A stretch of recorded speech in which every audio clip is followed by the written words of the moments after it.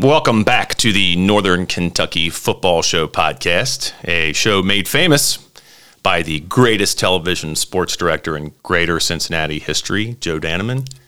I'm just riding shotgun. Come on. Man, I'm the Robin to your Batman. Thanks for the plug Friday night. That was great. You like that? I did. It's the second time I've done that. No, I only saw the one. I'm sorry. But I think it kind of adds a little bit of credibility. It does. To what I'm talking about. When I talk about the Northern Kentucky teams on the final quarter, hey, man, it comes from a place where I'm doing some homework. You have, and you do. I was up until 3 a.m. this morning looking up stats, finding storylines, digging through games. Dedication, Holmes. I'm here. I started Friday night and finished I know you did. An hour ago. You're a little more obsessive about it than I am. But that's different. good. Someone needs to be because No, I get it. I just show up and talk. You do the work. You are this generation's Don Weber. That's why. Man, I can't handle that. I cannot fit in those shoes. 8 weeks down, 3 to go, 11 games to review from last week with 10 on deck beginning Thursday night. Really looking forward to seeing some of these matchups this weekend. Anything stand out from you from this past week? Did you notice the shirt I'm wearing? Bishop Brossart Track and Field. Well, yes, it's track and field because I spoke at the career day last week and they gave me this shirt. But I wanted to talk about the Bishop Brossart football team when I got there. I'm like, y'all want to hear a talk about TV, careers, values, that kind of thing as you become an adult. I'm like, you tell me about your undefeated football team. I called out Jed Martin in the crowd. I said, hey, where's the real Jed Martin? He raised his hand and I said, why do they call you the real Jed Martin? And he kind of shrugged and said, I don't know. I just kind of picked the name, man. That's cool for Twitter. So you met our people there? I met our people. And I found out that, and I'm not going to remember the exact year, but sometime in a recent handful of years, they got to the point where they didn't know if they were going to keep football. Yes. So a guy that used to be their athletic director, Adam Franzen, who's a friend of mine, he's a basketball coach. He coaches with the girls now. He coached with the boys for years. So Adam has a podcast and does a really nice job with it. It's based more towards Christian or just like Catholicism. It's definitely not anything like the derelict shows that I do. Very deep thinking, things like that, about faith. And he came on and did one, I believe it was early last week. He had been on the Brossart broadcast whenever they played. I don't even know who they played. And so he basically was just kind of talking about that scenario and with Dave Schabel of how close they were to shutting it down. And so Adam basically just cut that part of the broadcast, like the interview that he did, and he spoke a little bit about it, and then uploaded it to his podcast feed. It really is a pretty cool story because they were down to the 11th hour. This was before the football field. Their coach had just quit. I think it was under 15 kids, right? And so they were like, well, we'll give it to X date. I think Danny Ritter, who used to be the football coach at Dayton, was just coming in to be the principal. So there was a lot of transition there. And it was just a really cool story about, the kids, the older kids that had been in the program. They met with the athletic department heads and the principal, and they told them, look, don't give up on us, basically. We'll go find players. And they ended up getting to about 22, 23 kids, had a decent year, and the rest is history. And here we are. Yeah. In 2021, they're 8-0 and very much staring down a perfect regular season that would take them to 10-0. And you could see the excitement when I talked to the kids just about the team to get the attention that they're getting, not only on the podcast, but on the local news. They're ranked in the state, and it's amazing to see where they were. And this isn't that long ago. We're not talking 20, 25 years ago. My understanding was it was the last 5, 7, 8 years that they had this problem, and here they are now. And they have really talented players having a great year and had a really great performance on Friday night. So that's why I wanted to come in here in the T-shirt. I took a couple of arrows. Yes, you did. When I walked into the front office here at Scott High School. Yeah, you saw Gus Hallett and his mullet. I did see Gus Hallett. Better mullet in person than I ever thought. Oh, yeah. See, the helmet hides some of the greatness. But when he's wearing just like a trucker hat and has that thing going, he said he has the mullet is now, oh gosh, we're looking at like 16 months. He said he got to cut it. He got it cut last May, like the start of the pandemic. and has had it going since. Maybe he'll cut it before basketball starts. The podcast that Adam does is called Come to the Table. If you have about 10 minutes, 15 minutes to listen to that story that he about that. So it's just another plug. Yeah. Adam's a good dude. Reppin' Brossart. Yeah, they deserve man. it. Yeah. Yes, no doubt. To the Week 8 games, the final from Fred Neville Stadium in Hebron. Cooper, 43, Connor, 7. And what has become one of the best rivalries in Northern Kentucky, the bragging rights battle of State Route 237, looked promising early on for the Connor Cougars. On the second play of the game, Connor's Clayton Melcher found a seam and motored 55 yards down this left sideline to the Cooper 12. 4 plays later, Alex Castrucci found his way into the end zone for the 1-yard touchdown and a 7-0 lead. On Cooper's second possession, Drew Worth and the boys would orchestrate a 12-play, 80-yard drive that ended on a 4th and 4, 37-yard touchdown pass to Alex Turner in the corner of the end zone to tie the score at 7-all. Not going to lie, standing on the sidelines with my buddy Matt Young, I didn't realize, I thought it was 4th and 1, but the digital scout said it was 4th and 4. And I saw Drew Worth drop back to pass, and I was like, bro, you've got Eli White and Brennan Ty. Just hand the ball off. And then he throws this bomb, and it was a dime. Yeah. It was a great, if you could find, a huddle highlight on this kid's Twitter or something, it was awesome. Doesn't it feel, though, sometimes the best time to take a shot is on 4th and short-ish? Yeah. Because you would think the defense is gearing up, especially with Cooper's offensive style and what they have in that backfield. Like, hey, man, look, it's kind of no man's land when you're at, the 37-yard line? It's too close to punt, too far for a field goal. We got to go for it. They probably think we're going to run it or do something short. Pop, over your head, touchdown. Yeah, it was a great pass. Great catch as well. My guy. However, on the ensuing first down, Castrucci would fumble as he was being tackled, and it was picked up at the Cooper 40 by sophomore Xander Taylor, who rumbled and stumbled his way to the end zone and sent the Cooper sideline into a frenzy and a 13-7 lead. After a Cougar 4 and out, Cooper would get the ball back on their 20 and began marching down the field on an Eli White and Brennan Ty rushes and Jack Lonecker receptions. The drive would end on a 24-yard touchdown pass from Worth to Alex Turner, his second of the night. After the Jack Lonecker 2-point conversion, the Jags led 21-7. Connor would then mount a good drive, but the 47-yard field goal attempt by Nick Keller was wide left. On Cooper's second possession of the third quarter, Brennan Ty started doing Brennan Ty-type things. A 34-yard touchdown run with 6:57 left in the quarter. Jack Lonecker's 2-point conversion made it 29-7. On their next possession, Ty set up his second rushing touchdown with a 41-yard run to the Cougar 5, then scored the next play to make it 35-7. Lonecker's third 2-point conversion made it 37-7 with 1:39 to play in the third. Brennan Ty would get the hat trick on a 49-yard touchdown run with 8:26 to go in the game. Austin Alexander's 2-point conversion finished the scoring at 43-7 in the Jags' victory. Brennan Ty finished with 20 carries for 202 yards. Eli White had 8 carries for 33 yards. Drew Worth was 10 of 13 for 151 yards. Alex Turner caught 4 passes for 75 yards. Jack Lonecker had 3 catches for 43 yards. Austin Alexander had a 25-yard catch. Eli White and Jake Harmeyer also had catches. Ty, Lonecker, and Harmeyer all had 5 tackles. Lucas White had 3.5, and Xander Taylor had 3. For Connor, Alex Castrucci rushed 20 times for 68 yards and was 6 of 15 for 56 yards. Clayton Melcher, who filled in for Elijah Thompson, who was injured, played really well, rushed 8 times for 61 yards. Brendan Cale had 2 catches for 20 yards. Melcher also caught 2 passes for 16 yards. Cody Crawford had a 12-yard catch, and Terry Phillips had an 8-yard catch. Carter Lindemann finished with 12 tackles, 11 which were solo, 1 tackle for loss, and a sack. Carter now has 55 tackles and 3 sacks on the year. Castrucci had 6 tackles, Melcher had 5, and Cooper Elliston had 4. Carter Johnson and Jake Wallace each had fumble recoveries. 2 wins in a row for Cooper, now 5-2 on the season. You look at their schedule. They finished their final 3 games, Boone County, Highlands, Butler. So I think a very good chance to finish 8-2 in the regular season. They haven't had a winning regular season since 2016.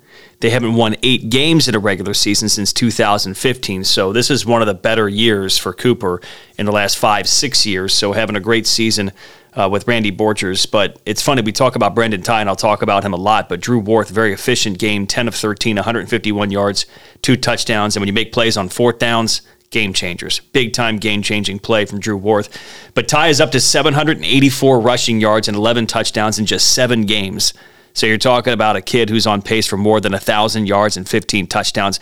Big-time breakout year for the Northern Kentucky Joe Mixon. Alex Turner is a guy I hadn't heard much about. And Played really well. 4 catches, 75 yards, scored twice, obviously made the big play on fourth down. Nice to see some new names that pop up even late in the season having big games. But I think the big number in this game was the Cooper defense holding Connor to less than 200 yards because Connor had been really good offensively in the last month. Understanding Elijah Thompson, I mean, that's not an excuse. That's an explanation to why they didn't have a great game offensively. He's right there, 1A with Alex Castrucci as the most important players on their team. So to miss him, hopefully they get him back very soon because he's a big-time difference maker for them. It does snap Connor's 4-game winning streak. They dropped to 5-3, so still having a good year. Off this week, then play Covcath and GRC to finish the season. You mentioned Carter Lindemann. He's a guy we talk about almost every week, I feel like. We do. His name really pops up, having a great season. Mason Delph was another guy who had a good game on Thursday night. 5 plays in the backfield for Lindemann and Delph combined, 3 tackles for loss, 2 sacks. So a couple of guys making some plays defensively for Connor, but Cooper, again, continues to assert itself as one of the top handful of teams, I believe, in Northern Kentucky. We've talked all year long about how easily they could be 7-0. They're 5-2. That's the reality. Having a great season, and I think they should be shouted out for it, and I think we do it here. Dixie, 33, Simon Kenton, 20. The Colonels pick up their 4th win on the road in Independence and do so with a 400-yard night from their offense. Coming into Friday, Dixie's offense was averaging 243 yards a game, but Logan Landers passed for that and then some en route to their first district win. Simon Kenton's first possession of the game ended on a Colin Smith interception, his 3rd of the year, at the Dixie 39-yard line. Then he returned 29 yards to the Simon Kenton 41. 6 plays later, Landers scored on an option from 3 yards out to give Dixie the quick 7-0 lead. Simon Kenton would answer with an 8-play drive that ended on an Andrew Petty 36-yard field goal to make it 7-3. Later in the first, Dixie would take a 14-3 lead on Mark Dugan's 1-yard touchdown run with 27 seconds remaining in the quarter. In the second, after a Pioneer punt gave Dixie the ball on their 11-yard line, Landers hit Devin Holbert for 24 yards on first down. 4 plays later, Landers would summon the god of quarterbacks and towheads with a 50-yard dime piece to Holbert for a touchdown. Simon Kenton's Andrew Petty would then kick his second field goal of the game, a 25-yarder, to make the score 20-6 at the break. Midway through the third, Dixie would take a 27-6 lead on a 4-yard touchdown run from Mark Dugan, his second of the game. Chase Crone would lead the Pioneers down the field on a long drive that ended on a Jaden Lawson 6-yard touchdown run around the left corner to make it 27-13 with just over a minute left in the third.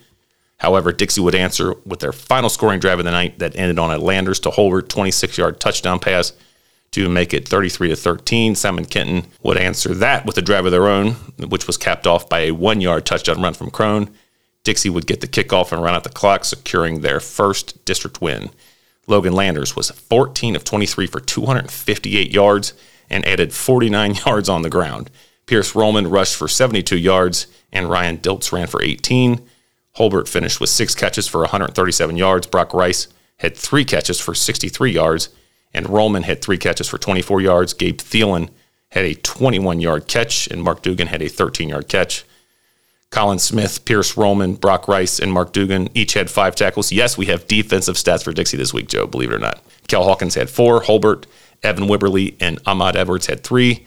For Simon Kenton, Chase Crone was 15 of 31 for 172 yards and rushed for 60. Jaden Lawson ran for 58 yards on 15 carries. Luke Morrison had 6 catches for 85 yards. Chase Williams had 7 catches for 77 yards. Andrew Petty was perfect Friday night, 2-2 on field goals and extra points. Defensively, Josh Bowling had a game-high 13 tackles, which puts him at 74 on the year. Lucas Ferment had 11 tackles. Chase Gill had 9. Chase Williams had 6. Aiden Harris, Carter Blades, and Mark Ober all had 4. Nice to see Logan Landers have a really big game in an important spot for Dixie. So over 300 total yards when you combine his passing yards and his rushing yards in this game. We know he's very much capable of doing this on the weekly for Dixie. So big-time breakout game for Logan Landers. You need to send me that clip. I want to see that pass, man. I will. Okay, so sorry, I have mute on. it's okay. We're going to see that Logan Landers play. I'm looking forward to seeing it. Devin Holbert is another guy we talk about often on this show, having a nice game for Dixie. The Dixie season, to me, is fascinating. It's gone win, loss, win, loss, win, loss, win. 4-3, and still, that team, I know it's there. I know they are capable. And we'll talk about their next game, I'm sure, later in the show, because this is the one that I'm looking forward to most from Dixie to see if they can kind of get hot here at the end of the season. So Logan Landers, big game. Dixie, good win. For Simon Kenton, look, no one wants to hear, someone, gas them up after they lose a game by 13 points and have lost back-to-back games. But I think SK is improving. I really do. They won their first game 3 weeks ago, lost by 30 2 weeks ago against a team in Corbin who leads the state in point differential. Look, they're a monster. So that's the kind of game you just kind of write off and say, whatever. Then they played Dixie, and I thought for portions of this game, and you went through the rundown there of how they kept coming back every time Dixie would score, they would answer. And, I thought held their own against a really good Dixie team. So I do think Simon Kenton, when you look at some of the numbers from earlier in the season to where they are now, I think they are improving. Again, no one wants to hear that when you lose a big game by 13 points. But I do think SK can continue to improve throughout the year with a few weeks left of the regular season before they get to the playoffs. But Dixie, 4-3, I think in a pretty decent spot, and really looking forward to their matchup next week when they play Ryle. Newport Central Catholic 69, Ludlow 28. The Breads win their fourth in a row and move to 5-2 on the season. The 69 points scored is the highest total from a Newcath team since their 70-20 win against Owen County on November 5th, 2010. What were you doing back in those days there, Joe? Working in Evansville, Indiana. Sophomore quarterback Colton Smith with another massive night. He was 15 of 22 for 302 yards and threw 5 touchdown passes. Matthew Landrum caught 3 of those touchdown passes and had 7 catches in the game for 168 yards. Nick Rouse had 3 catches for 90 yards and a touchdown. Dominic Morgan caught 2 passes for 17 yards. Luke Runyon had 2 catches for 16 yards. Demetric Welch had an 11-yard touchdown catch and rushed for 2 touchdowns. Smith and Runyon both rushed for 22 yards. Brady Reckers had a 13-yard touchdown run as well. Dom Morgan continues to do work defensively. He had 13 tackles on Thursday, and all were solo tackles, including 1 for loss. He also had a 25-yard strip and score in the third quarter that he stiff-armed, looked like Brogan O'Brien from Ludlow. And I used that picture for the graphic this week. It was great. Is he a team captain? I don't know. Think about it. I would say yes. Captain Morgan. Captain Morgan. We need to get him a car. We need to get him a car. I think he earned it. It must be nice to be amazing at everything. Like one of those T-birds that Billy Madison had when he rolled up to the school, when he went back to school. Newcath is one of those kind of throwback kind of schools. Exactly, if you had roll in with the rock music blaring and your T-tops and put on some sticks. Yeah, but Dom doesn't have any facial hair. I don't know if he can grow it, so he probably wouldn't pull it off. That's a good thing, man. One less thing to worry about. Quentin Gilliam had 7 tackles. Luke Runyon had 4. Mitch Doker, C.J. Gavin, Nick Rouse, Luke Brockman, and Caleb Cole all had 3. Brady Reckers had an interception that he returned for 25 yards for the Panthers. Good to see Braxton Newborn have a big night running the ball, 26 carries for 209 yards and a touchdown. Joe is celebrating. Nick Tackett had a 79-yard touchdown run on his only carry of the night. Brogan O'Brien rushed for 43 yards and a score and was 5 of 10 for 51 yards and threw a touchdown pass to Tackett, who finished with 4 catches for 30 yards. Jackson Rice had a 21-yard catch. Newborn led the defense with 11 tackles. Tackett had 10. Rice and O'Brien both had 6. Sean Bowling and Matt Brock had 5. Bowling also had a sack and a tackle for loss. 4 straight wins for Newcath, now 5-2, ranked number 6 in the AP poll. I believe they'll win the next 2 before playing Beechwood to end the regular season. So that would be a 6-game winning streak going into the final game of the season when they play Beechwood. Colton Smith, sophomore, correct? Yes. Okay. Last 3 games for Colton Smith, 13 touchdown passes. Wow. 5 this week, 5 the previous week, 3 the week before that. That's a sophomore. 13 touchdown passes. Man, I'm glad I picked him on my fantasy waiver wire in the Stephen Joe Northern Kentucky High School Football Fantasy League. That doesn't exist. So Matthew Landrum, big game here, 7 catches, 3 touchdowns. The funny thing to me about Colton Smith, and I think this speaks to a young guy who not necessarily just is throwing a bunch of touchdowns, but is getting a lot of people involved. Landrum this week. Yeah. Another week it's Luke Runyon. Another week it's Demetric Welch. I think that's impressive for a young quarterback not to latch on to one guy, that he can really distribute the ball to a lot of his teammates. So I think that's good on Colton Smith besides just the big numbers. For Ludlow, 6 straight losses, but Braxton Newborn, your table is ready. 209 yards, a touchdown. He's up to 684 rushing yards in 6 games, and my understanding is he's been banged up a little bit, kind of fighting through things, and still is having a big year, even though he is circled and underlined on every scouting report I would imagine they play against. So your table is ready. Drinks on the house at the Ludlow Tavern. Steve's buying. Beechwood 56, Holy Cross 7. It's too bad about the Buffalo Bar being done. I know, man. I'm sorry. Anyway, Yeah. The Tigers stay unbeaten on 430 yards of offense, while their defense allowed 138 yards of offense to the Indians. Cameron Herget was 16 of 24 for 324 yards and threw 5 touchdown passes. However, he rushed for -5 yards, probably for the first time since he was a Campbell County Red Devil. Bench him. He needs to go to the bench. Done. He sucks. Yeah, get a haircut. No. Beechwood got 6 first-half touchdowns. The first was a 32-yard pass to Brady Moore, who also had an 18-yard touchdown catch later in the quarter. Avery Courtney had 7 carries for 47 yards, but had a 1-yard touchdown run for Beechwood's second score of the game and an 11-yard touchdown run just before the half. Avery also had an 11-yard touchdown catch on the first play of the second quarter. Parker Mason got in on the fun as well with a 23-yard touchdown catch near the end of the first quarter. Parker caught 3 passes for 64 yards. Keaton Durrett had 4 catches for 86 yards. Mitch Berger caught 2 balls for 48 yards. Ben Meyer had a 32-yard catch. Liam McCormick had 2 catches for 24 yards. And Tanner Jackson had a 9-yard touchdown catch at the end of the third quarter. Xander Riegler carried the ball 6 times for 54 yards and scored the final Beechwood touchdown on a 24-yard scamper in the fourth. For the Indians, Landon Phillips rushed 5 times for 50 yards and threw a 38-yard touchdown pass to Braden Niemeyer early in the fourth quarter. LeVar Jones ran the ball 10 times for 22 yards, and Javier Ward had 2 carries for 13 yards and an 11-yard catch. Ward, Terrell Moses, Landon Phillips, Cade Lemkel, and Braden Niemeyer all had 5 tackles for Holy Cross. Niemeyer recorded 3 sacks and 3 tackles for loss. Beechwood 7-0, running tally now on the season of 286-49 in those 7 games. So they are averaging, only allowing 7 points per game. Still holding strong at number 2 in the state in scoring defense in that category. So as much as we talk about Cam Herget, the Mitchell Bergers, the Avery Courtneys, all those players on offense, their defense is legit, they're real, and they're a big reason why Beechwood's one of the better teams in the state. By the way, Xavier Campbell is up to 9 sacks this season. Wow. Top 5 in the state with those 9 sacks. So he's one of the big reasons that defense is so good. With Cam Herget, and we've been talking about it, it's been the E word all year long with efficiency. us. Efficiency, and you talked about the rushing yards. We kind of poked fun at him a little bit because, he's really good, and we don't ever get really to say anything bad about Cam. We shouldn't because he's really good.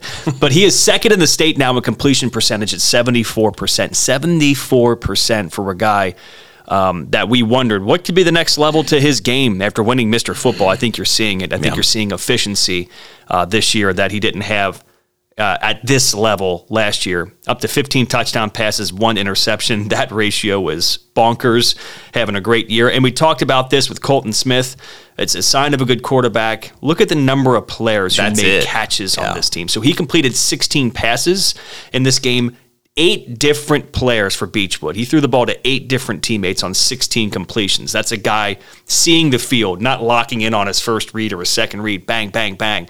Different people, getting guys involved. And look, we all played sports. When you're involved, you want to be out there. It kind of gets your juices going, gets your energy up a little bit. You. Yeah, it really and it does. motivates you to succeed. Keep getting better. Yeah. And so I think when, you got Cam Herget throwing the ball and look, man, I'm involved. I'm going to keep coming out here and playing hard and giving it my all. I think that makes a difference. Xander Riegler, that's a new name. I don't remember seeing him much this year. So for him to pop out with 6 carries, 54 yards, and a touchdown, good for Xander to have a nice game and get a touchdown in this game. Beechwood only allowed 138 yards of total offense against Holy Cross. That's why they're not just Cam. They're Cam, offense, defense. They're a complete team, defending state champion. But think about Holy Cross and the schedule they've played here this year. This is the murderer's row they've run recently of Scott, Brossart, Newcath, Holmes, Beechwood. Yep. That's tough, man. I mean, this team's taking some lumps, but they're still showing up on Friday nights. And Braden Niemeyer showed up ready to be noticed in this game. 3 sacks and a touchdown catch. Good on Braden to keep playing hard. Holy Cross does have some more light talent opponents coming up here in the next few weeks, so a chance maybe for them to play closer games, maybe get a win or two. But this one's about Beechwood and continuing to motor towards what I think is that showdown with Lexington Christian. Bishop Brossart 36, Bracken County nothing. The Mustangs took their defense on the road and did what they've done all year, destroyed the hopes and dreams of opposing offenses. The Fighting Wigginses allowed 64 rushing yards and 13 passing yards en route to their 8th straight victory of the season and are a Friday victory away from securing home field advantage in the playoffs. They're currently ranked 5th in the 1A RPI behind Pikeville, Russellville, Raceland, and Kentucky Country Day. Meanwhile, back at the ranch, what a night for the Brossart ground game. 402 yards and 5 touchdowns, led by Jacob Light, who rushed for 161 yards on 13 attempts and scored 2 touchdowns. Jed Martin carried the ball 22 times for 157 yards and also scored a touchdown. Dave Govan had 4 carries for 39 yards and a touchdown. Evan Orth also scored a touchdown and rushed for 16 yards. Mason Meyer had a 13-yard run. Tyler Kreidenweiss and Eli Pittman also carried the ball for Brossart. Jacob Light was 4 of 7 passing to 4 different receivers for 67 yards. It's a trend today. Spreading it out. Spread it out. Evan Orth had a 25-yard catch. Derek Martin had a 21-yard catch. Govan had a 13-yard catch, and Jed Martin had an 8-yard catch. Light and Martin both had 2-point conversions on Friday night. Govan led the defense with 7 tackles, 1 for loss, and an interception. Orth, Alex Reese had 5. Eli Tweehuse had 4 and a forced fumble. Light also had 4 tackles, 1 for loss, and recovered a fumble. Thomas Sayers had 4 tackles, with 1 being for a loss as well. We talk about Martin and Light so much, man. Dave Govan. You Govan. Rushing touchdown, tackle for loss, team high 7 tackles, interception, all over the place in this game. So a big game for him. We talked about the aggregate score of Beechwood.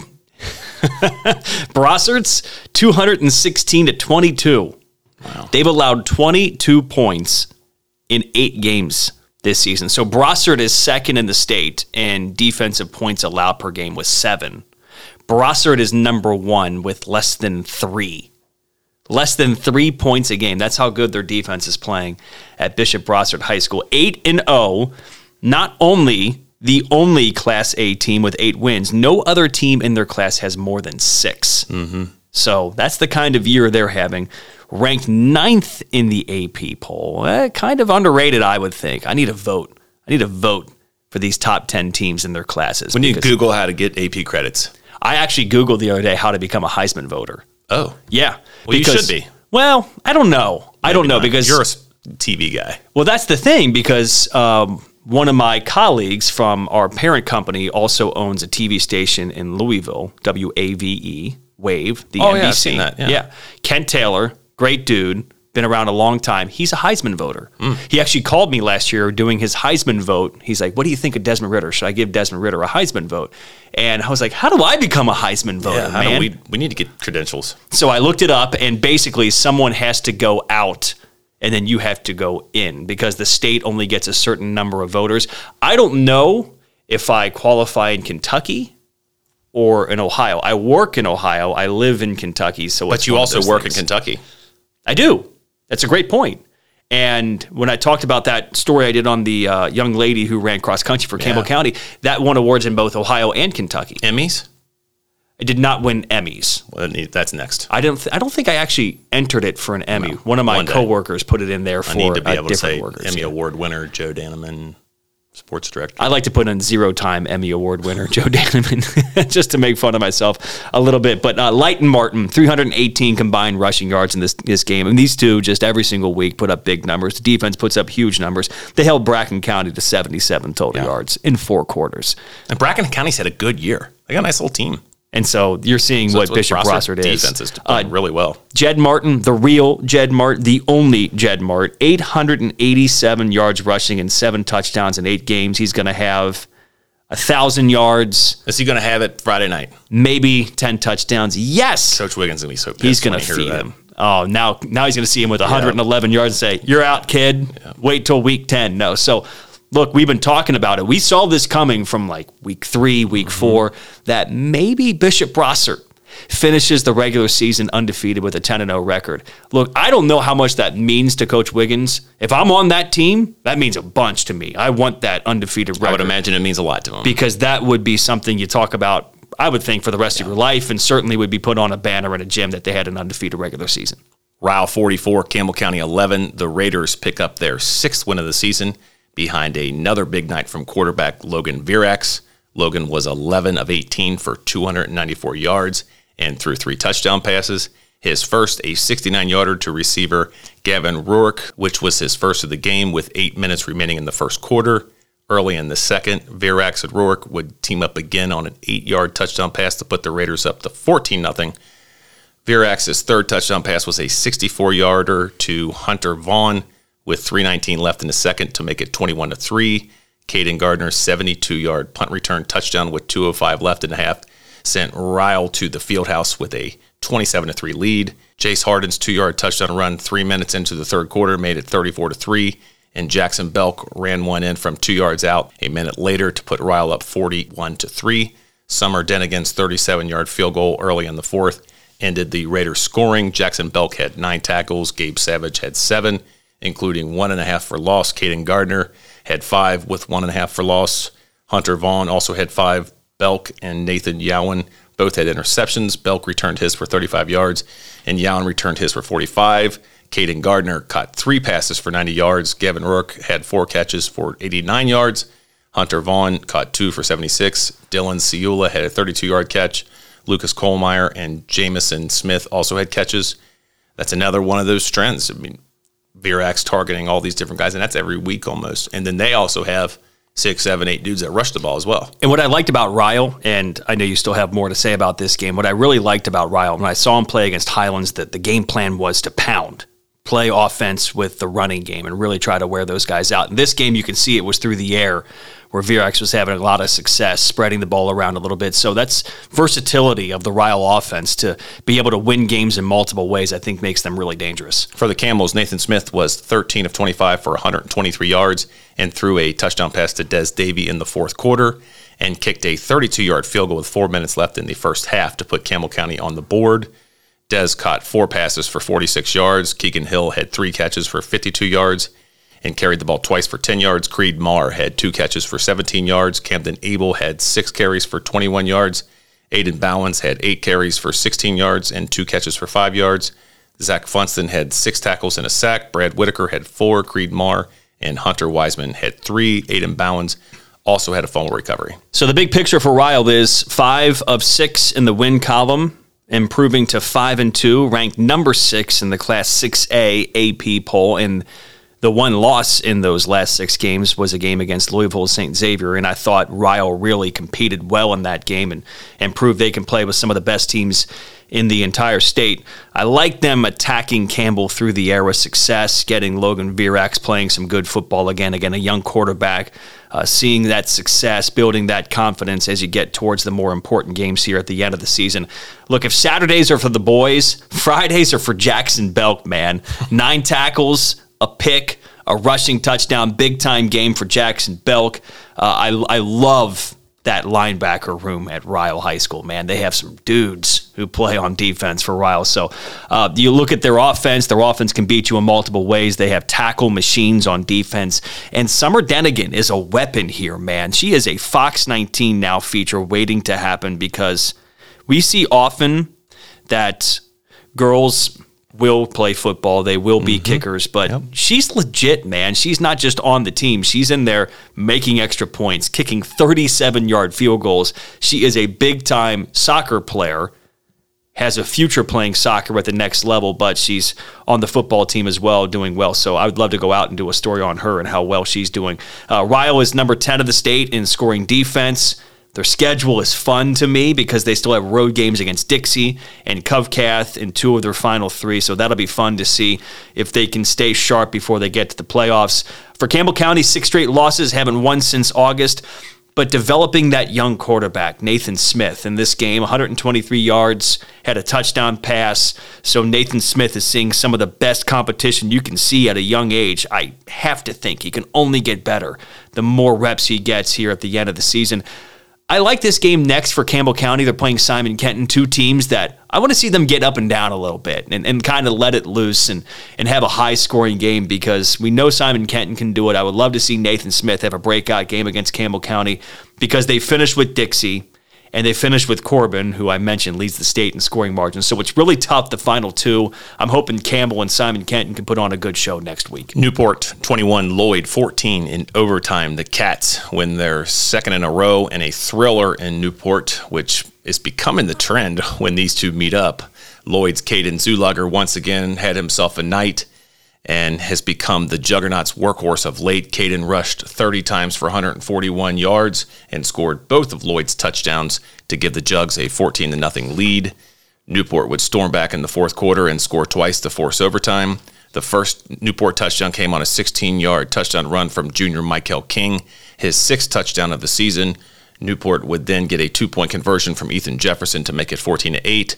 Quincy Barber's 3-yard touchdown pass from Ethan Jefferson with 27 seconds remaining in the game would tie the score, but the extra point was no good, forcing overtime. On Newport's first possession, Jefferson would again find Barber for a 3-yard touchdown pass to put the Wildcats ahead. Julian Maxwell's extra point made it 21-14. Lloyd's bid to force double overtime came up short when Quincy Barber tackled Zulager on 4th down to end the game and send the Newport faithful home happy campers. Ethan Jefferson was 14 of 28 for 162 yards and rushed for 42 yards. Michael King rushed 5 times for 10 yards. Michael Martin rushed 4 times for 9 yards. Caleb Thompson had 3 catches for 53 yards. King had 5 catches for 47 yards. Barber had 4 catches for 37 yards. Kyle Lee had a 16-yard catch, and Michael Martin had a 9-yard catch. Robert Sanders led the Cats with 12 tackles, 4 for loss, and a sack. What a beast. He's unbelievable. Andrew Rath had 11 tackles. Michael Sebastian had 8. Barber had 7. Kyler Jones and Derek Mays both had 5. Michael King had 3.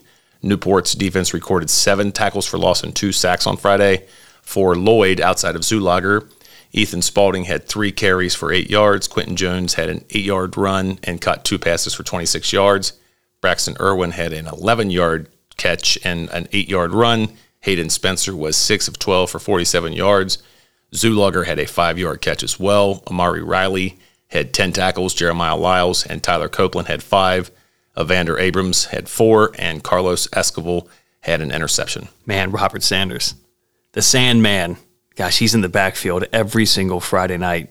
He is a game wrecker. He's a lot of fun to watch, having a big-time year for Newport. And how about Newport? 2 in a row for Brian Weinrich. Man, now officially 3-5 on the season. Ethan Jefferson making big plays. Quincy Barber, man, you know, not just the touchdowns, but you talked about the 4th down tackle on Zulager to end the game. So Quincy Barber. Barber, That's a tough cat to cackle. And Quincy Barber's not a big kid from what I saw in the highlights. He's a smaller guy, and for him to stick his nose in there and make that tackle, big-time play for him. Chance now for Newport at a 3rd straight win Friday night against Holy Cross. That'd be big for Brian Weinrich in his first year at Newport to kind of get this thing going back in the right direction. But we've seen since the return of Ethan Jefferson just how much more competitive Newport is when they have their guy back at quarterback. So things going better for Newport here in the second half of the season as they get that second win in a row. Lloyd loses their 4th in a row, drops to 2-5, but Caden Zulager, Mr. Blue Steel, with a stat line that is really, really good looking. 30 carries, 141 yards, 2 touchdowns. I thought Lloyd played really well defensively in this game. They held Ethan Jefferson, Newport to less than 200 total yards and only 14 points in regulation. They got a little bit in overtime with Quincy Barber and Ethan Jefferson combining to make a big play, but that defense showed well against what can be a difficult offense to handle. So for Newport, 4 losses in a row. Now they got Beechwood. That's tough. But Caden Zulager and the boys are going to show up and play on a Friday night. Dayton 44, Bellevue 7. Devils! Dayton rushed for 351 yards, and their defense came up big as well, as the paddle will live for another year on Green Devil Lane. Brian Lewis paced the Devils with 9 carries, 127 yards, and a touchdown. Preston Baggett rushed for 107 yards and a touchdown. Caden Caraway had 45 yards on 6 carries and a touchdown.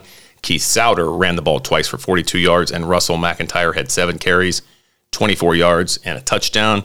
Caraway also had a fumble recovery that he took 71 yards to the house and a two-point conversion.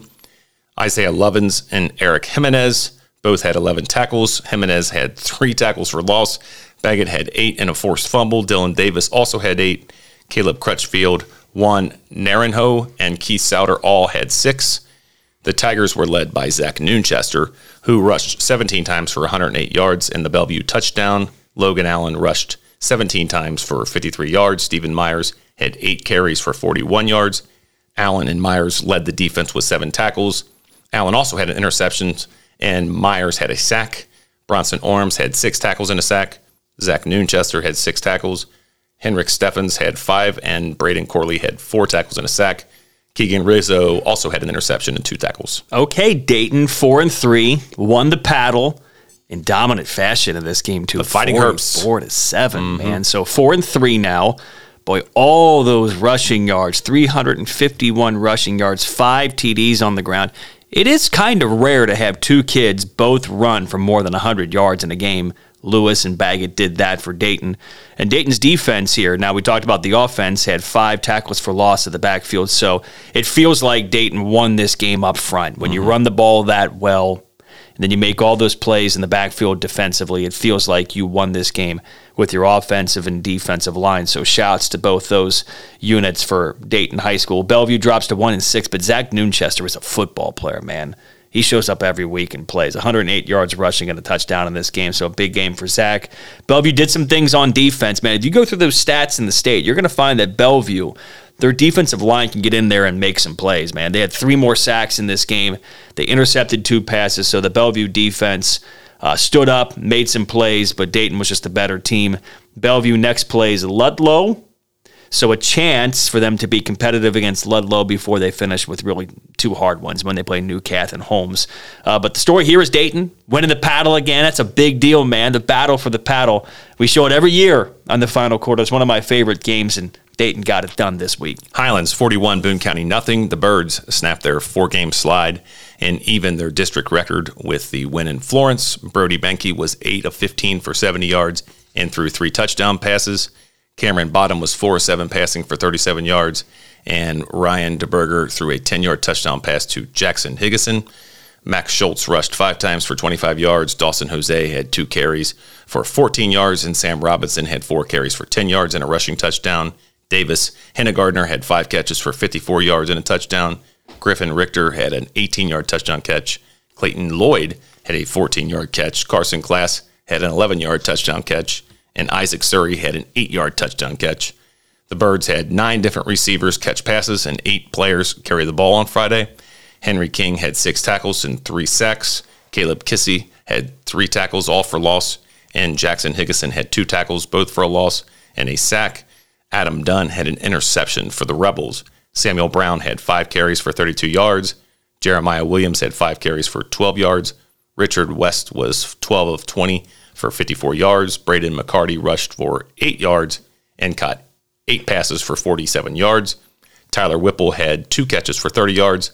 Maury Kenny and Caleb Benden had 5 tackles. McCarty had 3. Michael Lee and Noah Haynes both had 2. Snaps the Birds' 4-game losing streak. Highlands improves to 4-4, their first shutout of the season, winning 41-0. So Boone kept this game tight for a half, only 14-0. The third quarter, my understanding is Highlands blocked 2 punts that were game-changing moments. Nate Welch Henry King, big plays. And so when you look at the offensive numbers, not a great offensive night for either team, but Highlands won this game with defense that pitched a shutout and special teams. And we've seen that from Highlands over the years, that special teams are such an emphasis with them, and they can be such a difference maker. And they were obvious difference maker for Highlands in this game. They didn't have Charlie Noon. My understanding was he dressed, did not play, banged up a little bit, but Brody Benke, Cam Bottom came in and played quarterback and got the job done for Highlands. Obviously, a really big game next for the Bluebirds playing their big arch rival. For Boone, they dropped to 3-5 with Cooper and Takes Creek left on the schedule. They just can't get Richard West going. We know what a weapon he is offensively for them, running the football, obviously from the quarterback position. But this really tough stretch they've had on the schedule of Connor, Covcath, and Highlands, he's run the ball 39 times for negative 20 yards. So they got to get him going here somehow in the final couple of weeks before the playoffs start, because he can be such a difference maker for them, such a weapon out of the backfield. He and Williams, the running back, are kind of a 1-2 punch, and West has just been kind of running in the mud here against some really tough teams recently. Got to get them going, and I think they can. But the big story here is Highlands, again, defense, special teams, finding other ways to win, and hopefully Charlie Noon is ready to play on Friday night against Covcath. Holmes 24, Boyd County 13, in a must-win for the Bulldogs at home. Holmes fought back after trailing in the second half to keep their home playoff hopes alive. Quarterback Miguel Garcia, who replaced the injured Tez Callaway, stepped in and stepped up. Miguel had a 45-yard touchdown run with 2:02 left in the first to give Holmes a 6-0 lead. Boyd County would answer on their next possession to make it 7-6, where it would remain until Amarion Arnold's 2-yard touchdown run with 1:42 remaining in the third quarter put the Dogs up for good. Tate Callaway would follow that up with a 70-yard touchdown run with 8:51 to go in the game to make it 18-7. Boyd County would score with 6 minutes to play, but Garcia would put the game away with a 25-yard touchdown run with 3:54 remaining. What a night for Miguel Garcia. 13 carries for 112 yards and 2 touchdowns. Tate Callaway ran the ball 15 times for 204 yards and a touchdown. Tate Callaway had 5 runs that were more than 20 yards. Amarion Arnold had 10 carries for 42 yards and a touchdown. Curtez Hill rushed for 24 yards. Arnold had an interception for the Ben Neville's defense. Adam Boone and Darius Boyd both had fumble recoveries. So I'm currently on Holmes's KHSAA site here to look up Miguel Garcia. I think we're seeing the future here at quarterback for Holmes a little bit. Oh, yeah. Coach Nevels and I had a nice little chat about him on Sunday. So he's a junior, so he'll be back next year. They have him listed, by the way, as quarterback, running back, wide receiver, defensive back, and safety. Might as well just put ATH, athlete, because Miguel Garcia is that. So he stepped in, played quarterback. I hadn't heard of Miguel until this game, so yeah. Hello. He's been in some games. 14 carries, 116 yards, 2 touchdowns. Again, you're seeing the future of Holmes quarterbacking with Miguel Garcia, and he delivered in this game. But this is what Holmes is, right? They're a team who runs the ball. They play defense. They force turnovers. They forced 3 turnovers in this game. They ran it for nearly 400 yards and 4 touchdowns in what you called a must-bounce-back win. They got it after losing to Rowan County. They're 5-2. They're top 20 in the state, Holmes is, as a team, in rushing yards per game. So we know their identity, and certainly one of the identifiers for this team is Taquan Callaway, who is top 25 in the state with 122 yards rushing per game. He's flirting like other people in the state, and certainly here in the region, with 1,000 yards rushing this year, has 855 yards rushing in 7 games. So Taquan has a chance here this week or maybe in the final couple of weeks to get up to 1,000 yards rushing this year. That's a big number for a football player, but Holmes is 5-2, bounce back, looking good, 24-13 win over Boyd County. Walton Verona 42, Owen County 12. The Barth Cats pick up their 5th win of the year and are now 3-0 in District 5 games with 2 remaining before their Week 11 bye. Max Montgomery had himself a night on Friday night. Max was 7 of 8 for 156 yards and threw 2 touchdown passes to Trey Hatmaker, who caught 6 passes for 143 yards at a kid Trey. Boy, Trey. Montgomery also rushed for 13 yards and had a rushing touchdown. Tyson Beach did work. 5 carries, 103 yards, and a touchdown. Chris Harward had a 53-yard touchdown run. Ben Teepee had 5 carries for 28 yards. Wiley Baker rushed for 18 yards and a touchdown as well. Beach had a 13-yard catch for Walton Verona. Nolan Art continues to pace the Fighting Barths with 5 tackles, 1 for loss, a sack, and an interception. Nolan leads the team with 53 tackles on the year. Braden Daniels and Chris Harwood had 4 tackles, with Harwood recording a tackle for loss and a sack. Carter Birch, Max Schneider had 3 tackles for loss and sacks. Ethan Art also had a tackle for loss and sack. Walton totaled 6 tackles for loss and 6 sacks on Friday night. Man, it's like the freshest breakfast bar, all you could eat, man, for that defense. Get in there. Chomp, chomp. 3 in a row for Walton Verona, now 5-3. That might be the quietest 5-3 in Northern Kentucky, considering how they've gone about their business here the last few weeks. They need to get healthy. They need to get healthy, yeah. But they're doing a good job now of kind of putting guys in different spots to maximize their offense. And my guy, Trey Hatmaker, man, Hatmaker, catch me a catch. 6 catches, 143 yards, 2 touchdowns. Reinvented himself this year. Former quarterback. They got Max Montgomery now in at quarterback, and Hatmaker is now making plays as a wide receiver. What that must do for a young quarterback like Max Montgomery, when you take over at quarterback and the guy you replace now goes out there, reinvents himself a little bit, makes plays, that's got to be immeasurable for the confidence of a young guy saying, man, look at that guy. That's a teammate right there to go out now and be a playmaker like Hatmaker is being as a wide receiver. But Tyson Beach, man, just another day at the Tyson. 5 carries, 103 yards, touchdown. Not how many touches you get, but what you do when you get them. And Tyson Beach is a kid who scores a touchdown almost every single game, it feels like. 8 different players with a carry in this game. We know about the depth of Walton Verona, what they're trying to develop. But that defense, man, we talked about it. What a big-time night. Make all those plays in the backfield on defense. And then you look at their schedule, the next 2 seem winnable against Shawnee and Trimble County. So a good look at 7-3 for a possible regular season record for a team who just seems to be growing this year as the season continues. 5-3 quietly in Northern Kentucky. To the Week 9 games, first matchup will be Thursday night. Beechwood will travel to Lloyd. They both moved this game so we could have officials for all games on Friday. They're important. Much appreciated there. Friday night, Boone County will travel to Cooper. Ryle will travel to Dixie. What do you think there, Joe? Yeah, so 2 big games on Friday night, and we have them back-to-back here on your list. So Ryle and Dixie is the big one in 6A. Ryle is top 10 in the state. Dixie has a lot of talent, a lot of players. I'm looking forward to most, the game within the game here, is the Dixie offense against the Ryle defense. I do think Ryle is going to have success moving the ball against Dixie. Can Dixie keep up against that really tough linebacking core for Ryle and put up points? It's going to be hard. I mean, look, Ryle held Louisville St. Xavier to 13 points when they played just a couple of weeks ago.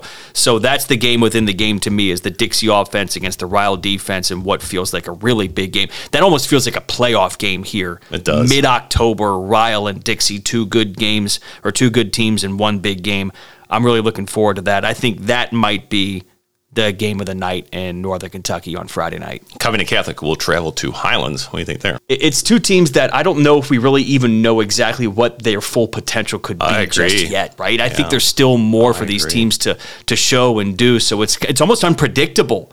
I would think when you put Covcath and Highlands out there, and Covcath has gone to their sophomore quarterback. I was just thinking to myself, what an atmosphere for the Pittsburgh kid this week. Yeah, but they've had an off week and a chance now to have a couple of weeks to get prepared for Highlands. I really hope Charlie Noon is ready to play in this game, because whenever you play in a big game, you want all the big kids to play. You want all the main players to play. So, again, Ryle Dixie circled, Covcath circled as, I think, the 2 biggest games on Friday night. Harrison County will travel to Holmes. Newport will travel to Thomas More to play Holy Cross. Scott High will go to Boyd County. Bellevue will travel to Ludlow. Dayton will go to Newport Catholic. Bishop Brossart will go to Paris honestly, they can lock up 1A at that point of the home field. Home field advantage, right? Yeah. Yeah, and Campbell County will travel to Simon Kenton. We got anything there, Joe? Yeah, I want to say about Scott, they didn't have a game this week, but again, another team that we talked about, Walton Verona, quietly getting themselves into a good position. Scott's now ranked in the Class 4A poll as number 9 in the state, and having a chance here to keep that momentum going back on the field against Boyd County. Bishop Brossard, we talked about having the big-time year.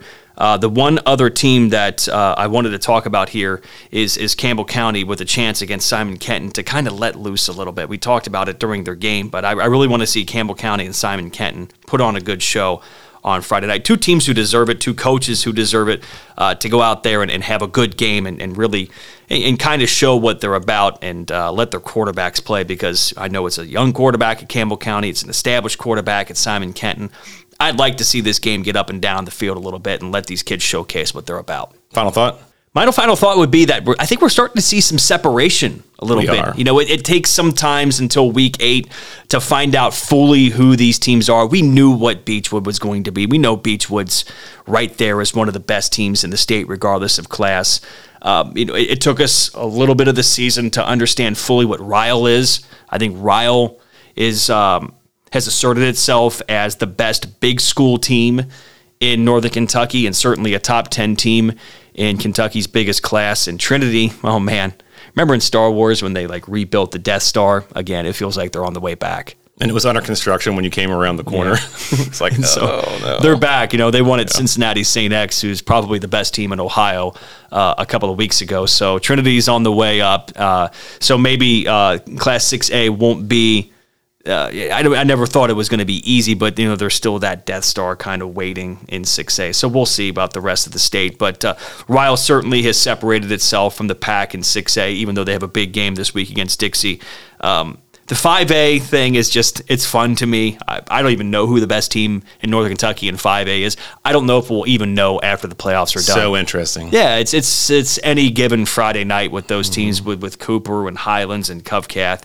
And even Connor sometimes can jump up and bite you a little bit. But I think we've seen some separation. The New Cath has separated itself a little bit. Brossard has separated itself a little bit. And certainly the other main players that we've hit on in this podcast. But, we're getting close to the playoffs, and it's time for these teams to start putting their best foot forward, playing their best football, and I think we're seeing the best teams do that. Yeah. And my final thought, excited to talk about some conversation that I've had in the last few days. The Northern Kentucky Youth Football League, which has been around for a long time, has produced a lot of great talent over the years. They've approached us with an idea of partnering with the Northern Kentucky Officials Association. Partnering up next year, the plan is to reach out to the member schools and seek out incoming juniors, incoming seniors, and outgoing players and have an internship. They'll be provided with the gear. They won't have to pay for their gear.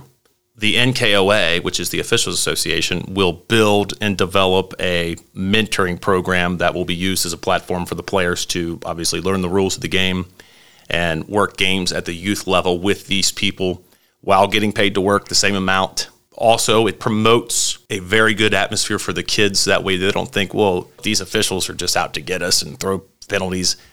I've worked a lot of games with kids over the years that I would call when they were younger, and then when they got to high school, they would, watk by and they would say, "Hey, I remember you from the youth league," or especially with these high school kids. Now, obviously, we need the member schools to participate with this as well. I think it's a great opportunity for the kids. I think it'll be a really good atmosphere. The league, their position will be to encourage organizations to work with these young people and promote a positive atmosphere for them, which is the one thing you could say about youth sports all over the place, is that people are crazy and, people get on this and that, and that's why a lot of people leave, whereas the league itself is now saying, look, if this is how you want to act and this is how you want to be towards these people who were our own kids just a few years ago, then you may leave.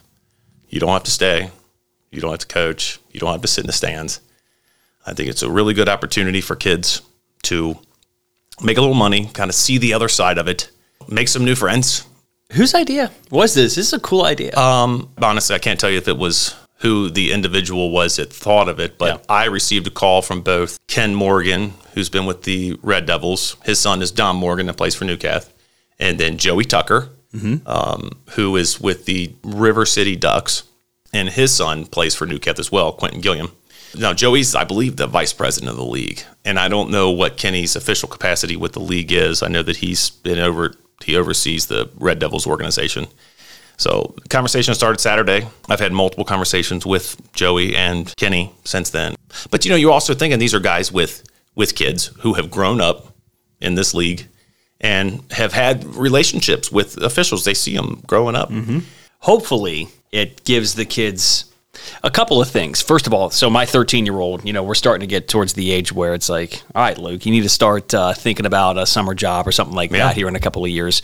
He wants to referee, like sideline, youth sports, that kind of thing. I'm like, exercise, get him out there. And you can do it at a younger age, because when I started working, I had to wait till I was 16 till I could work at Skyline and drive myself back and forth. And that's what I did. But, 13, 14 years old, he can get up and down the sideline a little bit and make a few bucks. And they've done it for soccer and baseball for years. That's when, I don't have to pay for his V-Bucks and his Fortnite stuff anymore, so he can buy his own stuff. That'd be great. But I think the most important thing is you're starting to create, the idea that, kids can do it at a younger age and then follow through with it as they get older, because it's one of those things that I've always thought it'd be kind of fun to be a rep, but how do I get started? I don't know how to get started. Where do I go? Yep. Is it too late? That kind of thing. Now you're giving these chance for these kids to at no cost, to go out there and try it at a young age, and I think that would be fun.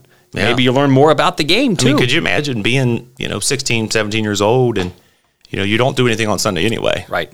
And come out, walk away with $150, $200 for a one-day work, and not have to pay anything for it. But the work will be done in the preseason to kind of get everybody ready for them to learn rules, rules study, things like that. And, we've got a bunch of really good people who understand the game. They teach it in a way that it doesn't matter how old you are, you can understand it. And they're just good people to be around. I think it's great. Where are you going to be Friday night? Well, if it rains, I'll be at home manning the phones and the computer.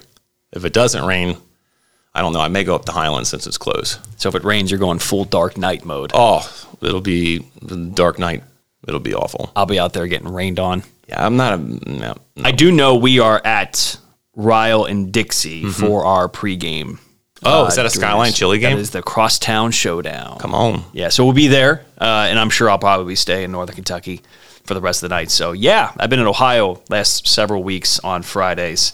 Be nice to be back in Kentucky and see some of these squads. Yeah. Well, we will see you guys next week, most likely on Monday. Nice. How about that? We'll do it. Until then, we'll see you guys later.